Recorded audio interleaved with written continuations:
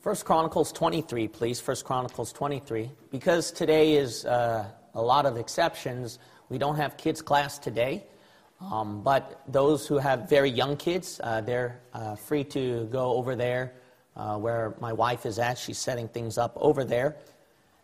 First Chronicles chapter 23. What I'd like to ask is that because I don't want people to be distracted, because I don't want people to be distracted in the sermon message, if you would try to keep the volume low, okay? If you're excited, say amen. That's perfectly fine. We like an exciting spirit, but I don't want something that'll disrupt, especially since there are newer people over here. I don't want the service to be disrupted because, believe it or not, this will be kind of a stirring message, okay? So this will be a message that'll stir you up. I intend to do that. So I don't want that spirit to be ruined. I want everybody in unison to be stirred up, actually. All right? So if you can help out with me to produce that kind of environment, all right? Have the amens, have the energy, but also don't be so loud that it'll cause such a distraction, okay? First Chronicles chapter 23, and then we'll look at verse 27. First Chronicles 23, 27. Pray for me. It requires a lot of stamina on my part and a lot of thinking, words connecting, because my words are not connecting right now. Verse 27, for the last words of David, the Levites were numbered from 20 years old and above, because their office was to wait on the sons of Aaron for the service of the house of the Lord, in the courts and in the chambers, and the purifying of all holy things, in the work of the service of the house of God, both for the showbread and for the fine flour for meat offering, and for the unleavened cakes, and for that which is baked in the pan, and for that which is fried, and for all manner of measure and size, and to stand every morning to thank and praise the Lord, and likewise at even, and to offer all burnt sacrifices unto the Lord in the Sabbaths, in the new moons, and on the set feasts by number, according to the order commanded unto them continually before the Lord, and that they should keep the charge of the tabernacle of the congregation, and the charge of the holy place, and the charge of the sons of Aaron, their brethren, in the service of the house of the Lord. King David, he has instructed the Levites to be able to prepare everything for the tabernacle, for the work of the Lord, so that his son Solomon can build the greatest temple that was ever built. Being one of those Levites, you would feel like that this is quite a lot of work. For some of you who don't know the work of a Levite, the Levite was supposed to be over there in God's house. During that time, God was living with the children of Israel in the tabernacle, in the temple. And while in that place, the Levite had to constantly work, constantly had to offer up sacrifices. Day in, day out. I mean, you talk about getting used to slaying sheep, slaying rams, slaying goats, blood being spilled all over. It's such a bloody work. Who would want to get their hands dirty, their hands bloody? Who want to kill animals every single time? Who would want to offer up sacrifices and all that smoke is coming out? And some of them, they had to live there. They couldn't get out. The Levites couldn't own their own possession. It's not like I've got dreams, I got plans, I've got a school that I want to graduate from, I've got a job that I want to accomplish. I want to go to some place off for vacation over there. There's some place in that area that I want to visit, and they couldn't do anything like that. They couldn't buy their own property. If they went to a shopping mall, the Levite had to resist the temptation. I can't buy that, I can't buy that, I can't buy that, I can't buy that, I can't buy that. Why? Because I'm a Levite. Because I'm a Christian. That's part of the world. I'm not allowed to buy those kind of stuff. You talk about the Levite, man, that sounds like a tough life. The lost world definitely thinks that way when they look at the Levites. Man, you're weird. You're strange. Well, God said that we are supposed to be a peculiar people, a strange in the eyes of the world, to be strange in the eyes of the world.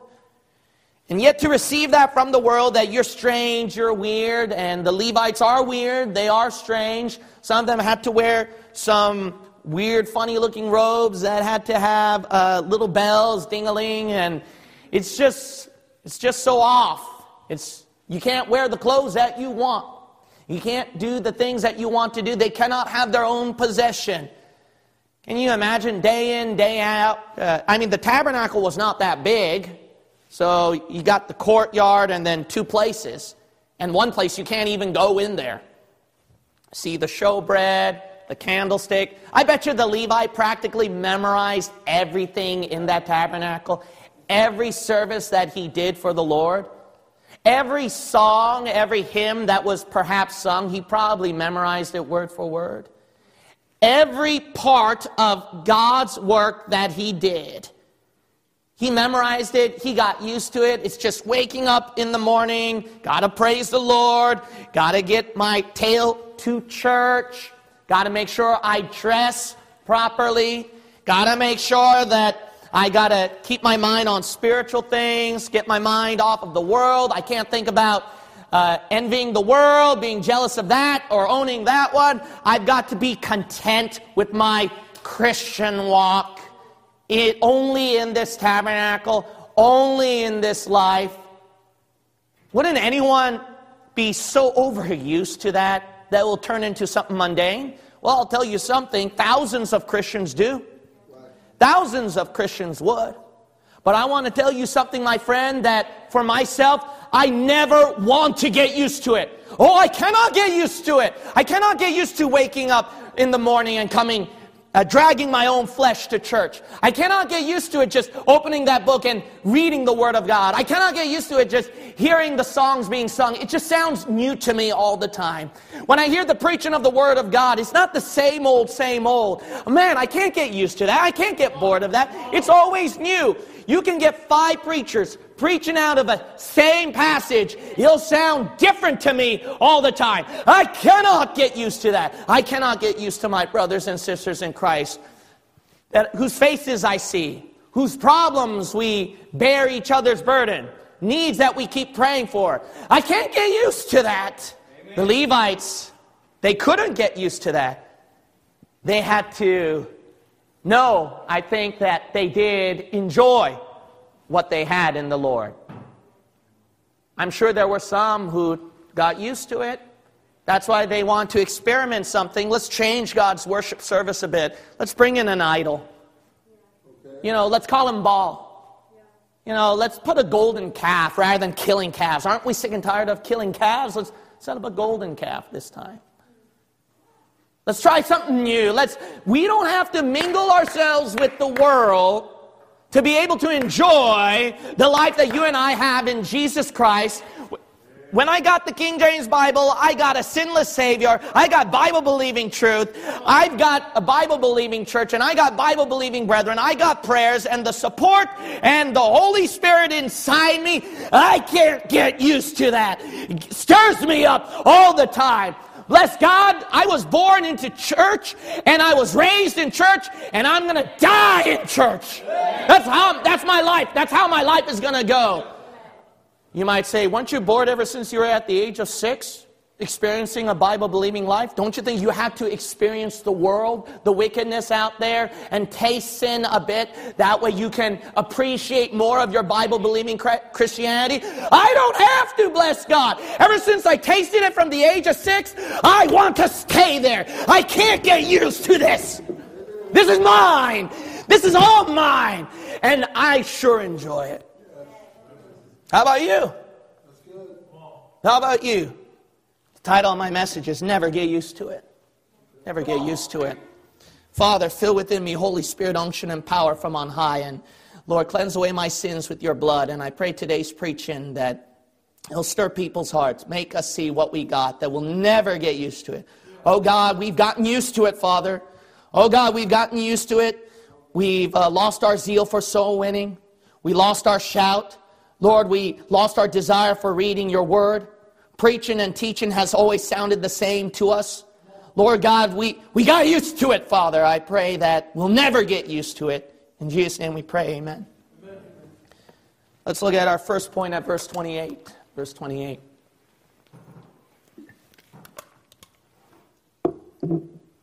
The Bible says, because their office was to wait on the sons of Aaron for the service of the house of the Lord in the courts and in the chambers and the purifying of all holy things and the work of the service of the house of God. What the Levites' job was, it wasn't something very fancy. It wasn't something you would consider to be fun. It was to wait. It was to wait. In other words, it's to serve, to minister, the Bible says, to the sons of Aaron because of God's work, God's service. Man, can't you imagine the Levite? I mean, man, wouldn't you get tired? Waking up all the time and then coming to people, and then you have to, I mean, your flesh don't like it. There are just some brothers and sisters in Christ that you're just getting so much used to it, and you're like, oh man, I don't think I can do it. But then you feel like your smile is fake, that your laughter is fake. And then you just have to put in the energy to just go up to a person and say, hey brother, hey sister. And that you have to put up an effort to put in a few words and just fellowship with them. Just to sit with them, just to be with them. I mean, at times when some brother and sister in Christ is going through a hard time, who'd want to pray? Who'd want to help them out? Who'd want to counsel? Who'd want to bear each other's burdens? I mean, wouldn't that be a dreary life? That'd be pretty much of a hard life. Who'd want to minister to people by writing down all their prayer request needs? Oh man, brother so-and-so, sister so-and-so. Oh man, it's been going on for years. Oh man, they got so many prayer requests right here. Oh my goodness, I mean, I got to pray for all this list again, and isn't there an end to this? And wouldn't anyone get tired? Don't you feel like that your prayers are falling on deaf ears by now, and what's the use of praying because God's not answering anyway? Wouldn't anyone get used to it? Will anyone get used to doing the work of the Lord in ministering to people, in caring for people? Isn't it hard to just follow up on everybody? I mean, why can't I just hang around my own people where I can talk to, where I can fellowship with? Do I have to keep track of everybody? Visitors who come, new faces, people who I haven't talked to?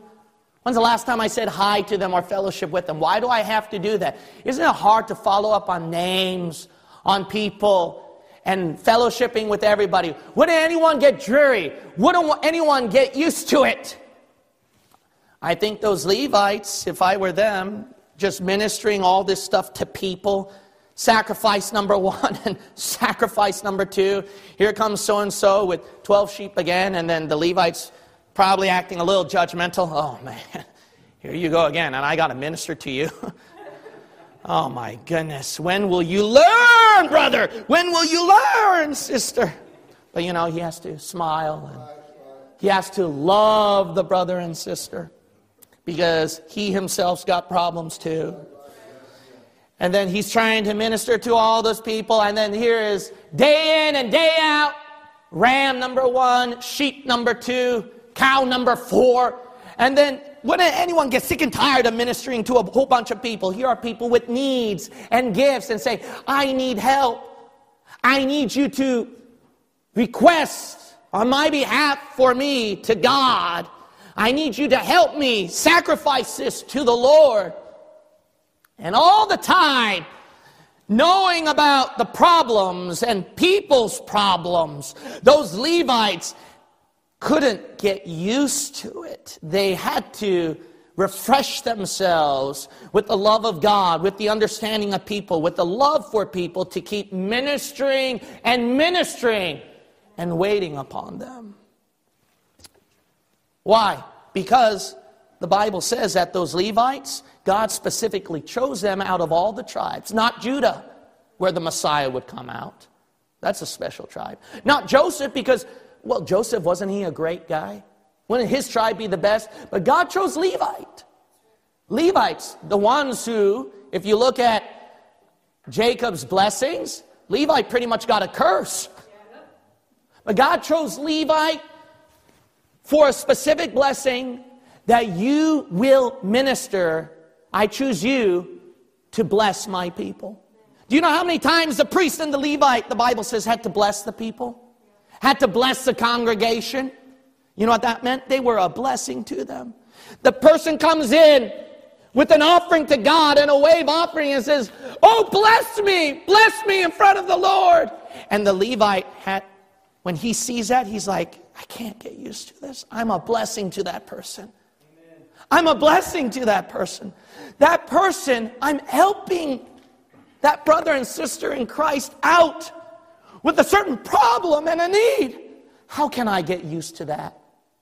How can I get used to seeing people getting smiles because of what I did? How can I get used to people having tears of appreciation because of what I did? How can I get used to people being happy in the Lord even when they don't get me credit? Even when they don't realize I contributed to something to make them happy?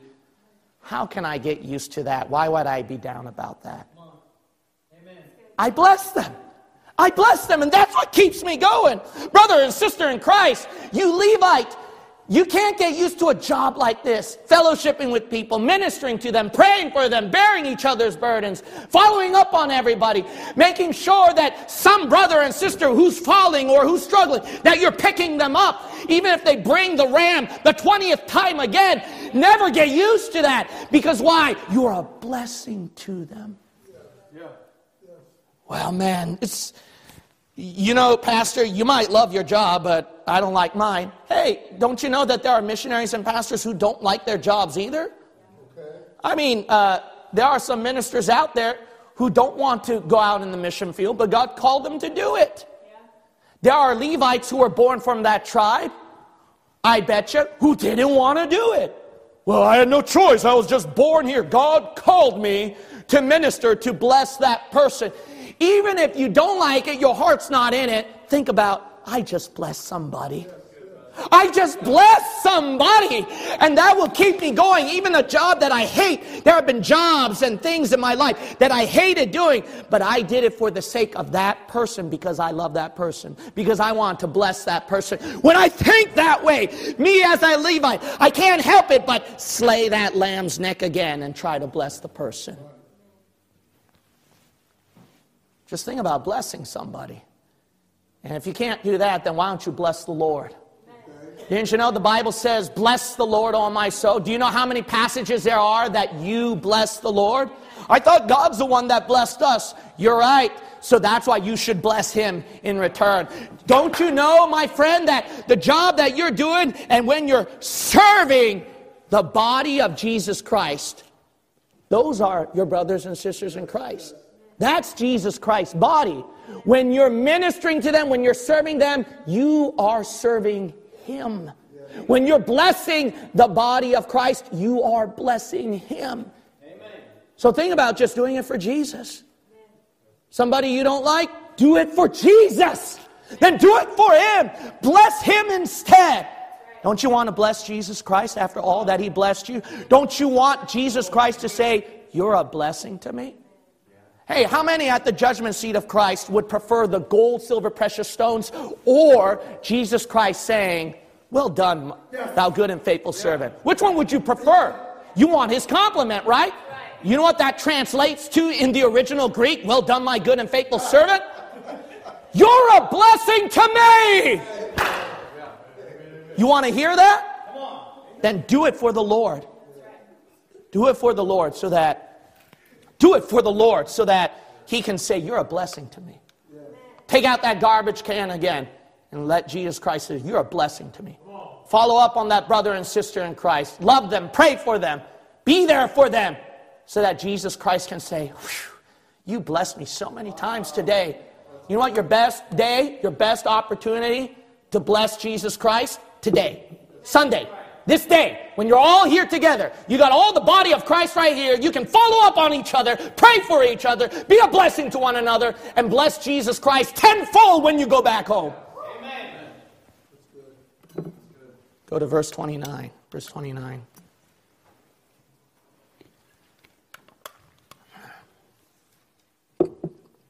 both for the showbread and for the fine flour, for meat offering, and for the unleavened cakes, and for that which is baked in the pan, and for that which is fried, and for all manner of measure and size. Oh my goodness, that mundane stuff. You know, I'll show you some mundane stuff, something that you'll get really used to reading.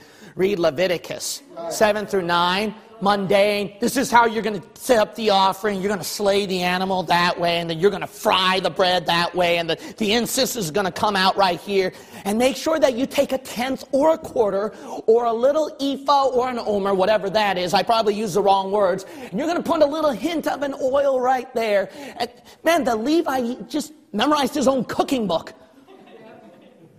This is how I'm going to bake the bread. This is how I'm going to fry pan the bread. This is how I'm going to make sure that the bread is fresh. I mean, he can think of 20,000 different ways if he were to cook up manna. That's how much he was so used to taking the offering of God. Man, wouldn't anyone get used to that? Wouldn't anyone be dull about that? I mean, Jesus Christ, he told those Jews that the manna that your fathers ate in the wilderness, they're dead. But I am the living bread. My words are food. You know, the word of God is bread to us. Jesus said, man doesn't live by bread only, but by every word of God. Wouldn't anyone get used to that? Day in and day out of how you take that word of God and you pretty much memorize, well, I know Leviticus is a boring book. I know 1 Chronicles is a boring book. I know Romans 8 is about this chapter. I know what I'm going to read in Genesis 1 is 6 days of creation. I know that when I come to Sunday school class, Pastor, he's talking about the book of Philippians, and I already know that verse, and I already know that verse. And you talk about getting used to it. He's preaching, okay, Pastor's probably going to slam the pulpit like this again at a certain point, and then he's probably going to talk about this at a certain passage right there. Yeah, I've heard that sermon before. And then you talk about day in, day out, and then wouldn't anyone get used to it? I think a lot of churches and Christians would think so, because that's why they had to put rock concerts in their churches. That's why they have to use dramatic displays, show and tell in their churches to keep bringing in people over. That's why they have to do all kind of flashy shows. You know why? Because they keep saying the younger generation, they're getting too used to it. As the billboard goes, this ain't your grandma's church. And then try to entice them over. And then you see one of the corniest sides of Christianity ever when they try to imitate the world. Why? Because people are getting used to it. That offering, that bread is, you already know. And so says the Levite, but, you know, there was certain bread, there was certain food that I thought that I'd never eat. For example, a lot of them are vegetables. Some of you might find it hard to believe, but I just hate some of the vegetables, and I will never eat them, okay? I hate bell peppers. I just hate bell peppers with a passion. When I eat pizza, I see a bell pepper, I take it out. I hate bell peppers all the time. And then it was weird. Then you see one of these videos or these TV advertisements or these cooking shows. You notice how the cook, you know, he'll take out an ingredient. He's going to say, okay, I'm going to make pizza. And then you're probably thinking, oh, I already know what it's going to taste like, what it's going to be. But then when I started myself to cook what that cook is cooking, with every fine detail. All right, you're going to put a tenth of this. All right, you're going to put a little bit of that oil. All right, splatter that with some cheese over here. Make sure you pick this type of cheese. No any other cheese. Then all of a sudden, my stomach started growling. When I look at that, I was like, man, that looks good. Then you take out the vegetables. And then when he takes out the vegetables, you're like freaking out. But then all of a sudden, you know, he's just washing it, the way he cuts it.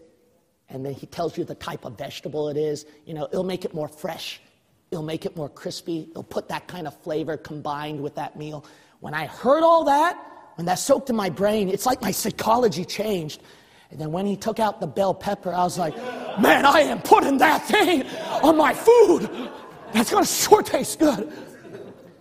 And then when that was done, I just savored in the smell.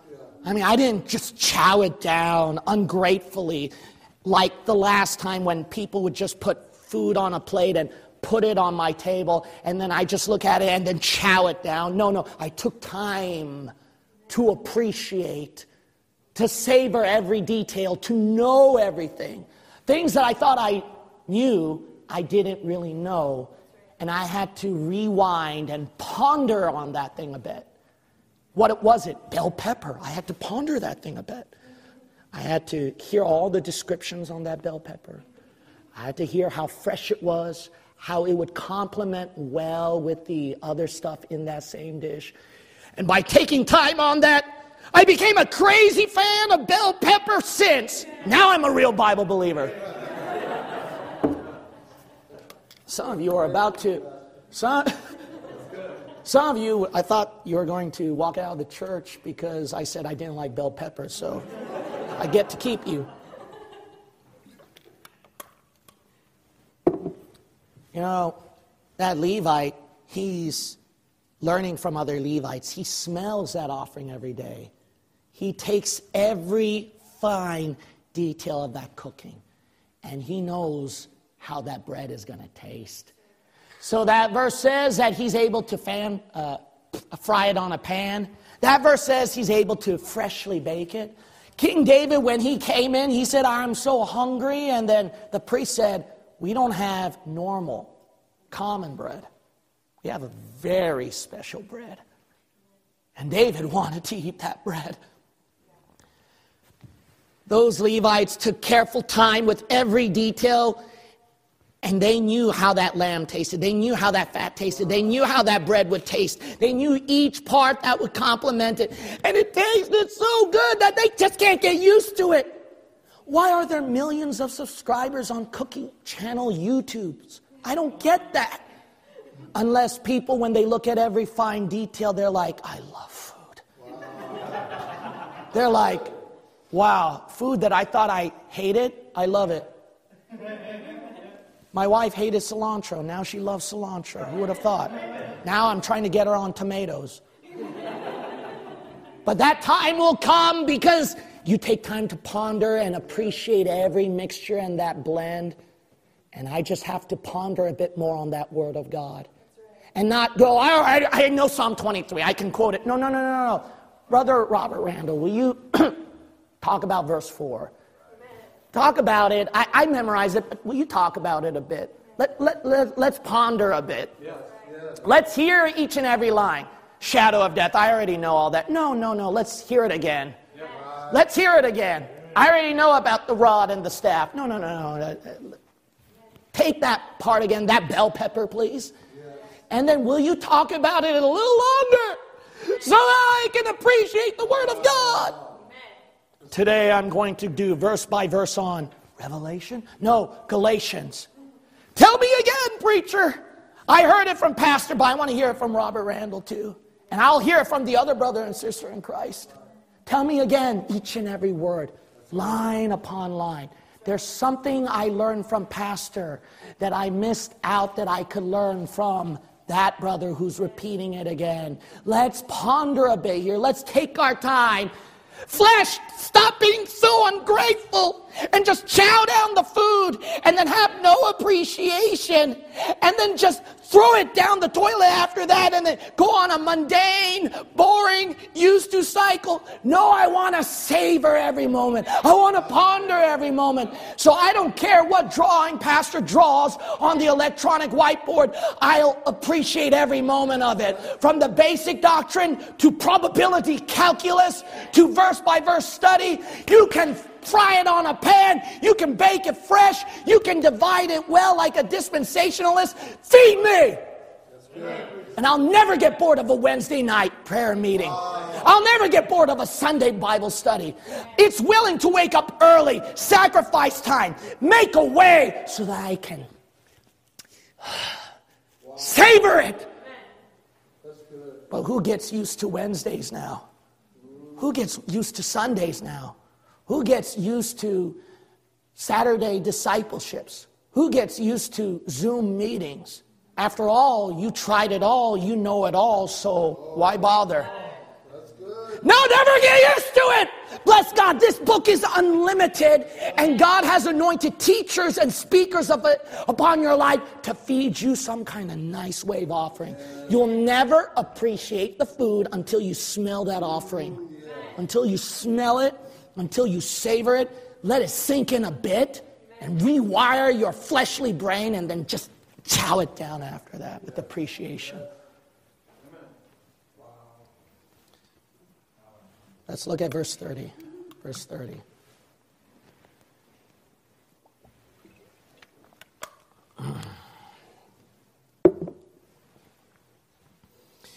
And to stand every morning to thank and praise the Lord, and likewise at even. No, I don't have the energy. No, thank you. Imagine that Levite, first thing in the morning, I need some time. Get me coffee, all right? I need to exercise a bit. All right.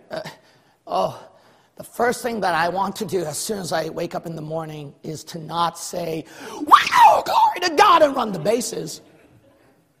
Who'd want to do that? That's the last thing that I want to do. Can you imagine? These Levites had to be cheerleaders. They've got to be cheerleaders. They had to have a positive spirit every time they woke up in the morning. Talk about a lot of energy. Man, wouldn't a Levite get tired and just say, no, I don't want to be a Levite. I just want to be a farmer. Sit down and do nothing and just enjoy the landscape and just be content with what I got and just do nothing. Wouldn't a Levite get used to praising the Lord every morning and then probably get tired of it, maybe sick of it, and say, I just want to relax for once? Why does the Lord have to push me where I have to have a positive spirit and praise the Lord? Well, Levite, the verse said every morning they had to do it. I think that if they started out with praising the Lord in the morning, they'll praise Him for the rest of the day. I think that if they started out with a positive spirit in the morning, then it will remain the rest of the day. But if you start out with whatever you do first thing in the morning, that probably might rule you the rest of the day. If you're going to start out in the morning doing this, it'll probably rule you for the next 10 years of your life. Start out in the morning with, it'll probably rule the rest of your life. You'll probably spend thousands of dollars by the time you die, just for this. But start out in the morning tired, complaining, hurt by things going on in your life, crying about it, thinking about it, probably might rule you out the rest of your life when any bad things happen. But if I get up in the morning and think about, another day to breathe in God's air. Yes. Wow. Fresh morning air, feel that? Another morning to do something for Him. That's good. Another morning where I'm coming, this is church. Not like, oh, church, I got it. No. Positive. Yes. Church. I get to be with my brothers and sisters in Christ. I get to worship the Lord. I get to sing His songs. I get to hear His word preached. When that comes in first thing in the day, perhaps when you come to church, this will be like that the rest of church day. But I know why some of you might go like this at church today is because you're like this in the morning. That Levi, when he gets up, thanking the Lord. Thank you, God, for the animal sacrifices. Thank you, God, for a privilege to serve you. Thank you, God, that you would live amongst your people. Thank you, God, for the miracles that you bestow. Thank you for the manna from heaven that I get to eat again at that day. Thank you, God, for a day of the Sabbath where I can just rest and ponder on you. Thank you, God, for the promised land that you promised to me. Thank you for the Abrahamic blessings that you've given upon my life. Thank you for victory against my enemies that you have done. Starting like that in the morning would probably rule them the rest of their days, and they can die happy, a Levite. You know why you're not going to die happy as a Christian? Because you're not happy first thing in the morning.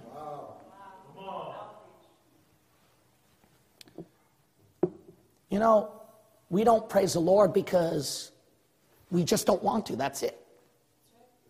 You know, when we don't want to give God the glory, there's no praise.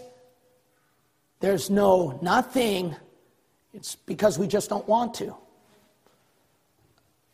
You know, Lucifer's job, his job was to praise the Lord every day. A cherubim's job was to praise the Lord every day.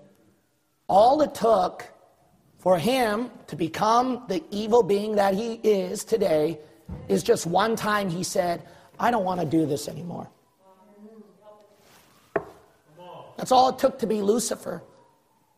You ever wondered why you became such a Lucifer? Such a messed up person? How you got here? There might be some of you who feel that way. Let's just be honest here. Some of you might feel like that, man, I'm hopeless. Man, I'm at my wit's end. Man, I keep messing up. I'm a failure as a husband. I'm a failure as a wife. I'm a failure as a parent. I'm a failure as a member of the church. I'm a failure as a servant of God. I'm a failure where I can't get victory over this sin problem. You ever wondered why you ended up that way? It just took one time, Lucifer. I don't want to praise you. I don't want to. I just don't feel like it. I just don't feel like it. And that's why some of you lost your shout. And some of you lost your glory. And that's why on a Wednesday night, it could be 10 to 50 people for all I care. It would just sound deader than a doornail. And then come revival meeting, some of you still lost your shout. Some of you forgot how to praise the Lord. Some of you think it's work to run now when you used to run. You know why I am the way that I am right now? Why is Pastor always crazy? Because I know it just takes once where I don't want to, and it'll rule the rest of my life. I'll jump as high as I can. I'll shout as long as I can. I'll run as long as I can. I'll give glory to God as long as I can, as long as I live, as long as I breathe. Because there will come a time I can't use this anymore to praise Him. And I will give it all that I got. You lost your shout? How many of you lost your shout? Yeah, you got used to it. Enough summer camps, enough blowouts. You already know the routine. But bless God, I'll never get used to it. I'll never. I'll give it all I got to thank God and praise Him with every passion and fiber of my being. Verse 31. And to offer all burnt sacrifices unto the Lord in the Sabbaths, in the new moons, and on the set feasts by number, according to the order commanded unto them, continually before the Lord. Continually. Every animal they memorized by now. Every animal, the way they had to cut them, they memorized the cutting precision by now. Blood and blood and blood. What a bloody job. Who'd want that kind of a job? No one would want that kind of a job. Just killing animals, offering burnt sacrifices. Imagine all that smoke coming out. Surprisingly, they never got cancer in their lungs or something like that. Just getting that every single day. They smell like food. You ever been to a barbecue? It tastes good, but your clothes just smell awful after that. Can you imagine every single day they smell like that? I mean, if a Levite was to have a family time with different tribes in Israel, they would know, okay, one of you's a Levite. I mean, you get so used to that. No one would want that kind of a job. Who would want that kind of a job? Wouldn't anyone get tired of such a job of constantly? The verse said continually offer sacrifices. But God says, oh, don't forget the new moons. Don't forget the Sabbaths. Don't forget the feasts. God, you said continually. Isn't enough? No. Make sure you do it that day. Will anyone get used to offering burnt sacrifices all the time? Well, You know, those animal sacrifices, they are the way they are because of forgiveness of sins. To make sure that people's sinful lives are resolved, they start a clean new slate. A New Year's resolution, so to speak. Anybody who carries in the lamb, anyone who carries in the animal, I mean, how many times, have you ever thought about it, how many times have they brought those animals in the same tabernacle for the sins they've committed? Well, let me ask it this way. How many times a day do you think, how many times a week do you think you're going to offer an animal sacrifice for your sin? You ever thought of that? It's going to be a lot of counting, right? A lot of work, a lot of getting, and then, you know what? Wouldn't anyone get tired? Wouldn't anyone get tired of just dragging in the animal, offering the sacrifice, and then starting a clean slate? Not if I get frustrated with my stinking flesh every day. You ever live with your flesh day in and day out, and how many times it let God's down? Day in and day out, how many times it sins? How many times it sins unintentionally in the heart and in the mind? I don't know about you, but aren't you sick and tired of yourself? I never said the devil. I never said someone that you don't like. I said you. Aren't you sick and tired of yourself? If you're not, I am. I think it's safe to say the majority of you are. How many of you just hate yourself, sick and tired of yourself, self, always thinking that it's right, doing what it wants to do, letting God down, and not being a burden to brothers and sisters in Christ, and just not getting along, not being a blessing to people, failing in your job here and there, yourself, you repeat the same bad habits that you've tried to fix, and yet you're so forgetful, you're just so weak, and you just mess up again. How many of you are sick and tired of yourself? I don't know about you, but I am. I hate this flesh so much. I hate myself so much. I don't like how many times I've let God down and displeased Him. I just want to take this flesh and then just kill it. I just want it gone so that I can please the Lord. But that word says in Romans 12 that ye present your bodies a living sacrifice, wholly acceptable unto God, which is your reasonable service. So praise the Lord Jesus Christ. When I get sick and tired of myself, I just sit under good old-fashioned preaching and have the preacher preach from the Word of God. And then he takes out that knife, and that knife is going to cut up my flesh and offer it as a burnt offering. And then here it goes, and it just cuts me asunder. And the preacher cuts me again. And something I never thought so weak and so sinful of myself before, the preacher stabbed that part and stabbed it again and awake me, and I'm like, thank you. When I hear the preacher, I'm like, finally someone who told me I need to get right with God. I'm just sick and tired of people saying that you're just so special, you're just so lovely, oh, God loves you who you are, and I just don't want to hurt your feelings. Thank you for telling me I'm a rotten sinner and I need to repent and get right with God. No one told me what I did was wrong before. Man, praise the Lord. It's like when you come to preaching. Man, what a special day. New Year's. All of you just came here wanting to get stabbed. Isn't that wonderful? All of you came here because you want to be cut and diced to pieces, bless God. Who would drive, push their flesh, wake up early in the morning, drag themselves just to be cut and stabbed? Who would want that? You do. You do. Apparently 2,000 years of Christianity would. Preaching never changed. Preaching continued on from the day of the cross to now today. We don't need TV to do it anymore.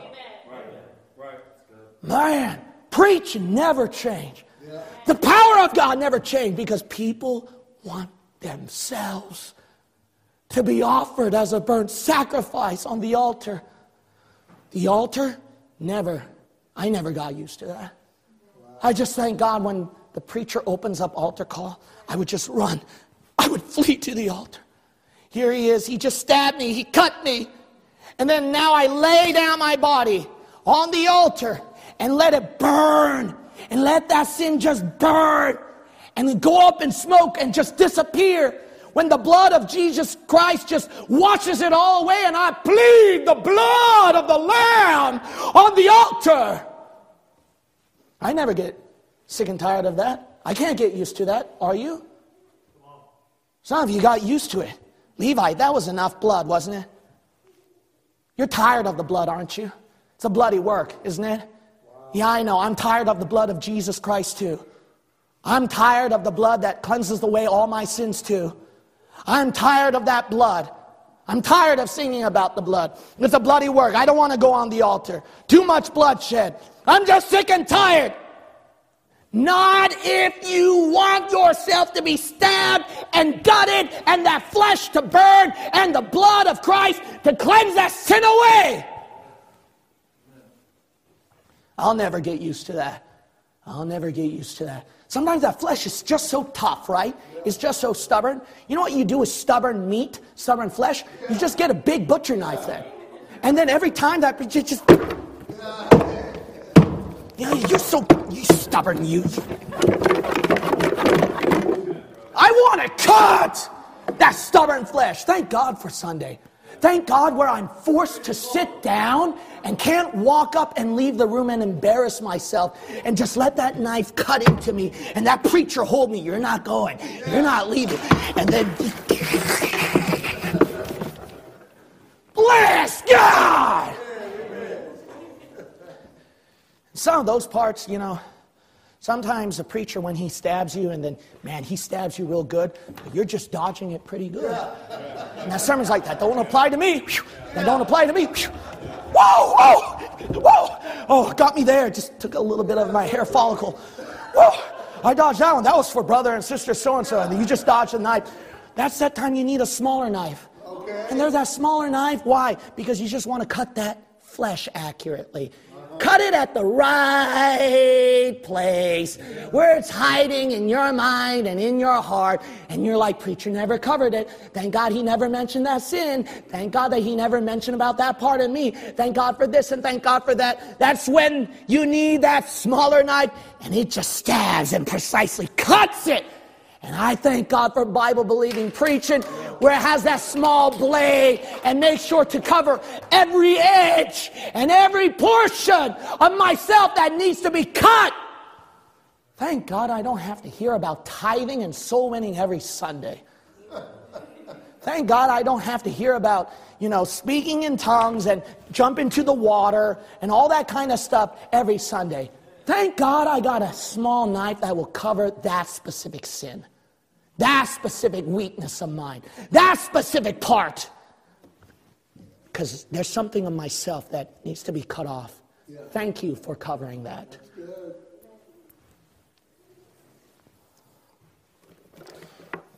Let's return to our main text again. Verse 32. Verse 32. And that they should keep the charge of the tabernacle of the congregation, and the charge of the holy place, and the charge of the sons of Aaron, their brethren, in the service of the house of the Lord. You know, that verse says that the Levites, that they're supposed to be in charge of the tabernacle, in charge of the people, in charge of God's house, in charge of the holy place, basically to just get in charge of a church. Wouldn't anyone get used to that? You come inside and then, you know, there's the normal pews there, the kitchen's over there, the fellowship hall's right there. Brother, sister, so-and-so usually sits there, and brother, sister, so-and-so usually sit at that other spot over there. I mean, I got to do here's the musicians, I got to prepare my instruments. Here's the folded chair, set it up, and then the pianist, she's going to play that part, he's going to play that part, I got to match up with it. Song leaders like this, so I got to follow that way. Here's the pastor, he comes in again, he's trying to help me with this and that, and I got to follow along, and here we go, we got to clean up. The best part of Sunday is to just clean toilets and raise your hand when you hear the pastor barking out, anybody willing? Here am I, send me, who shall go before us? Anyone want to clean the toilets? Anyone want to take out the trash? Anybody? I don't see a hand raised. Anyone? I better raise my hand. He's just begging, you know, because he's going to do it if I don't do it, so I better raise my hand. I'm just going to feel awful again. And then, here you go. Who wouldn't be tired of church? Here you are. You have to wake up, go through traffic. I mean, where do we live? I mean, can we have church somewhere else? Why is it every time I ride the stinking freeway, I have to faithfully smell marijuana through my air-conditioned vent every Sunday? And these stupid drivers, they don't know how to drive, and they just come in, and I'm like, where you guys think you're from? Why does church have to be that way? I mean, wouldn't anyone get sick and tired? Wouldn't anyone get used to church after that? But the Levites, you know, that place, the Bible says, was their home. That was their home. High priest, that was definitely his home. He couldn't get out. Had to stay in there, live there, die there, sleep there, use the toilet there, eat there, have family meetings over there. He couldn't fly out on a vacation to Hawaii. He was stuck right there.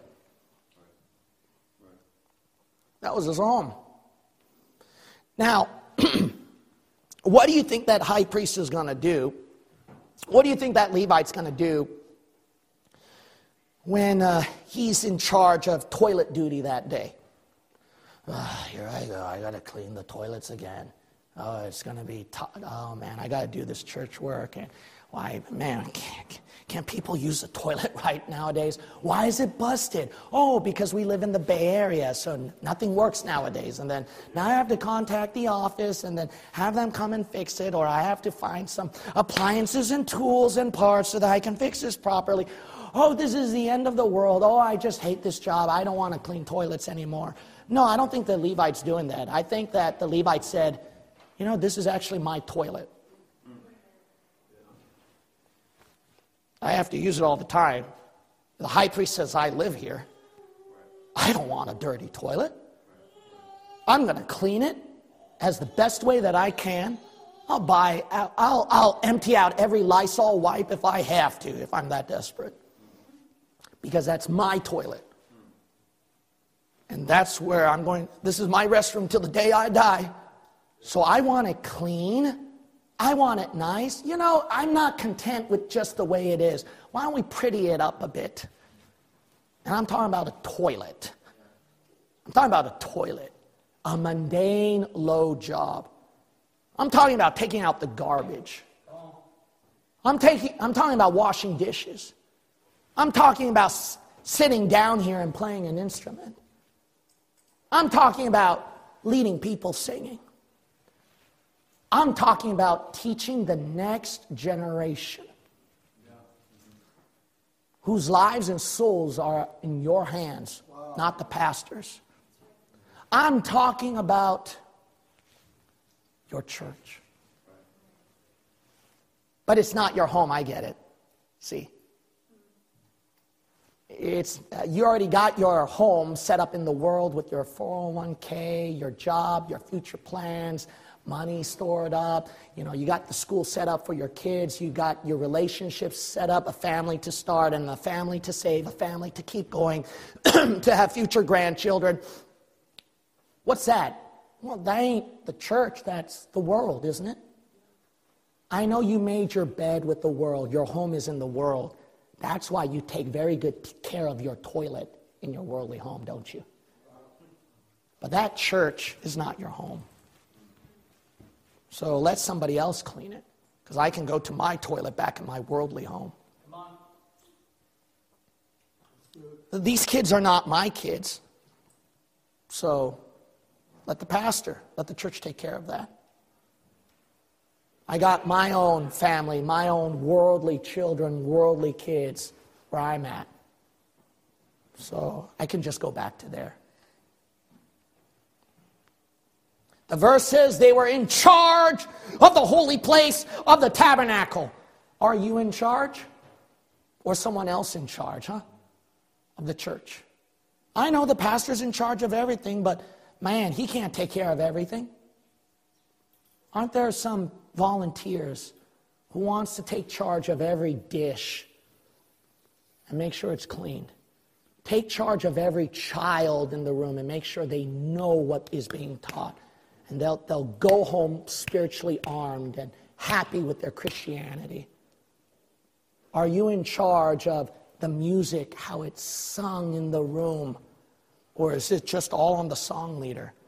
Or maybe the congregation, maybe you can harmonize. Maybe you can help out. Maybe you can put in a good spirit, say amen here and there. Amen. Maybe run around the room or something. Yeah. Maybe show a smile on your face. That's right. Maybe you can be in charge a bit of the music. I know I'm preaching. But maybe if someone were to take charge in this service, to say on, preacher. And maybe he'll preach harder. To say amen, and the preacher will be encouraged and preach even better. To get on the altar and the preacher will say, that sermon really helped them. I'm going to work hard for my next one. If we were to have people in charge and realize this is my home, this is my place, this is mine, and I will protect it with everything that I've got, put all my heart and soul into it. How can anyone get used to that if you believe it's yours? I'll never get used to my watch here until it just olds and fades away and die. I take very good care of it. If it's lost, I'll find it and won't trust, somebody will bring it to me. If I lost something here in this church, if you lost something here in this church, would you work hard to find it? Would you sacrifice to get it back again? See, is every soul in this seat yours? Is every part in this church yours? Is every ministry here in this church yours? Is everything, any activity that we do in this church yours? No, it's not yours. And that's the reason why there will always be two people out on the street preaching. No, it's not yours. That's the reason why there will only be like one person going door to door, soul winning, bringing people to church. It's not yours. What if it was yours and you can't get used to it? If you believed it was yours, it belonged to you, you will not get used to it. You will take every special extra precaution to do it the best way that you can. You know what everybody wants in the world nowadays? Everybody. I don't care who you are. Young, old, no matter what gender. You want something real. I've been to places around the world, seen different cultures. I don't care what nationality you are. Everybody wants something real in their lives. Do you want something real? Then let me ask you this. What's real to you? Let me ask you this. Are you living up to the realness every minute of your life if you want something real? Hey now. Do you want something real? I'm sure every one of you can say yes. Yes? Do every one of you want to live up every moment of your life something real? Yes or no? Yes? Yes, everybody does. Then what's real to you? I tried everything real out there and studied everything real out there and realized, and I sometimes in my flesh would fantasize a bit on something else out there that could be real to me. But I realized that every sin that I could taste or I could try or I could experiment, it has a price to pay at the end.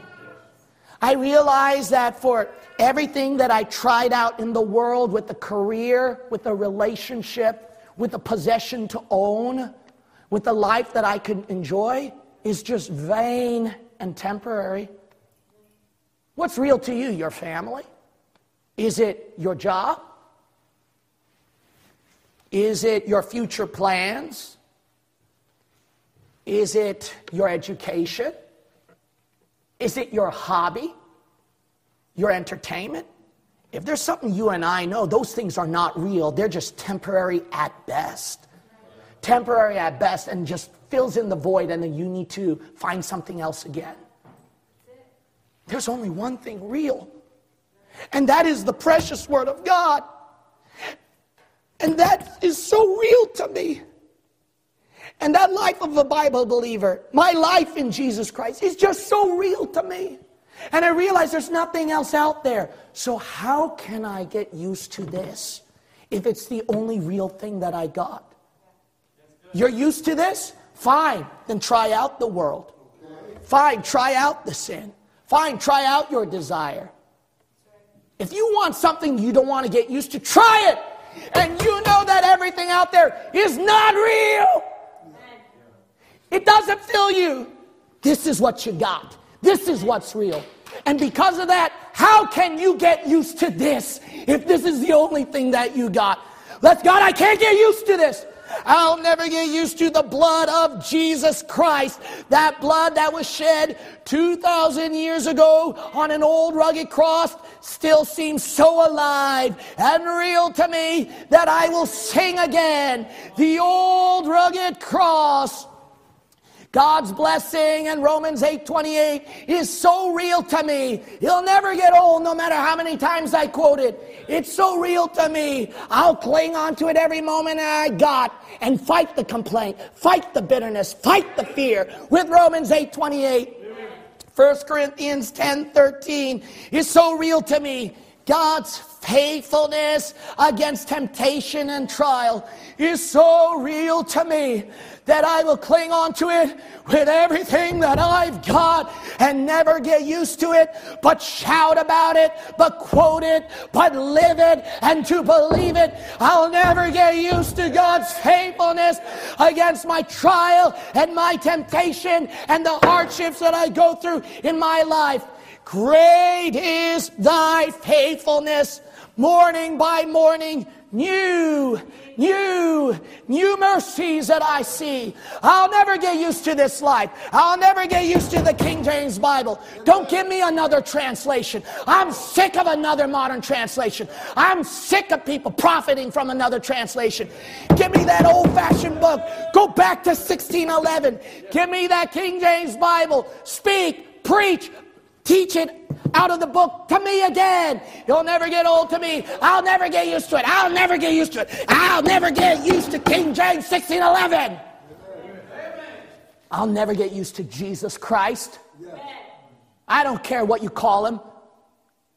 33-and-a-half-year-old Jew died on a cross, carpenter's son. He's ancient. He's outdated. Give me Taylor Swift. Give me something new. No, give me Jesus Christ. Go back 2,000 years. I want to think about the cross. I want to think about my Savior. I want to think about the Lamb of God who taketh away the sin of the world.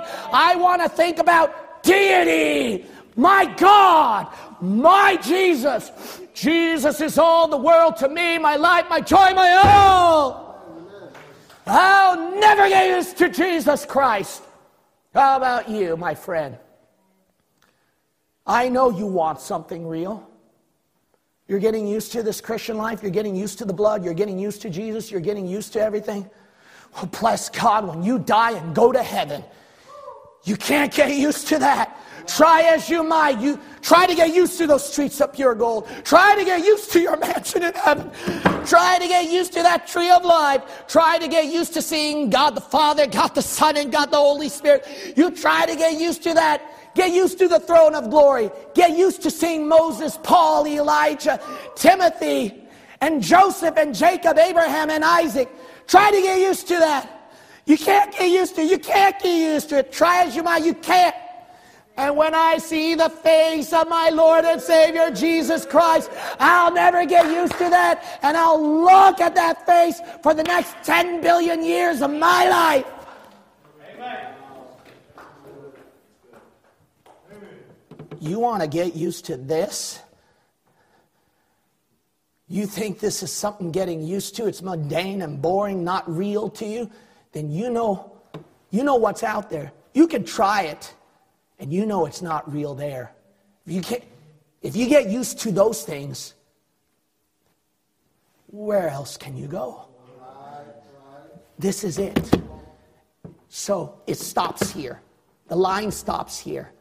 I make a determination. I'm going to walk out of my seat, come on the altar, and draw the line here and say, this is it. This is real to me. This is one thing. I can get used to my family, my loved ones, and my job, and everything that I have in this world, but I'll never get used to Jesus Christ. It stops here. Every head bowed and every eye shut.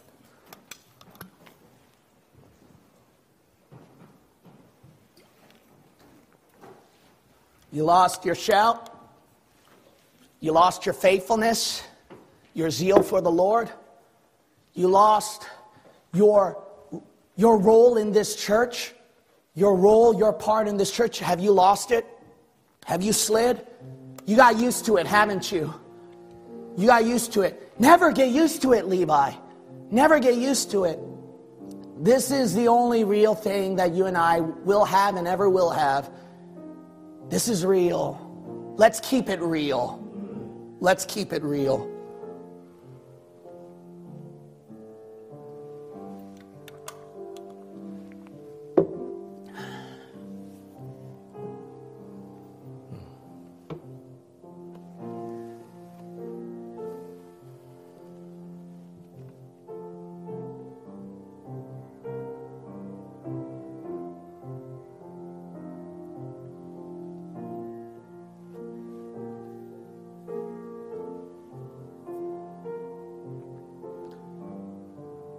I hope 2023 was real to you. Was it another year you got used to? You know what's really sad? Majority of Christians, it is. Last year was just like every other year. Friend, no. It should be real to you. Because you and I got Jesus Christ. If you let him down 2023, if you haven't lived every minute, if you haven't lived every minute, living real, being real, 2024 can be your start. You still got 2024. Let's start something real. Hey, Jesus is coming. There's not much time. You and I know that. We may never end 2024 if Jesus came now.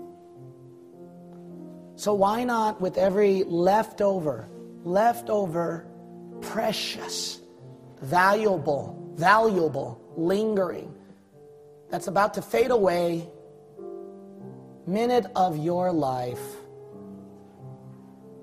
living real. Just living real. Living real. Never get used to this church. Never get used to this spiritual family God has given to you. Never get used to the life God has given to you. This is real. There's nothing like this. There's nothing like this at all.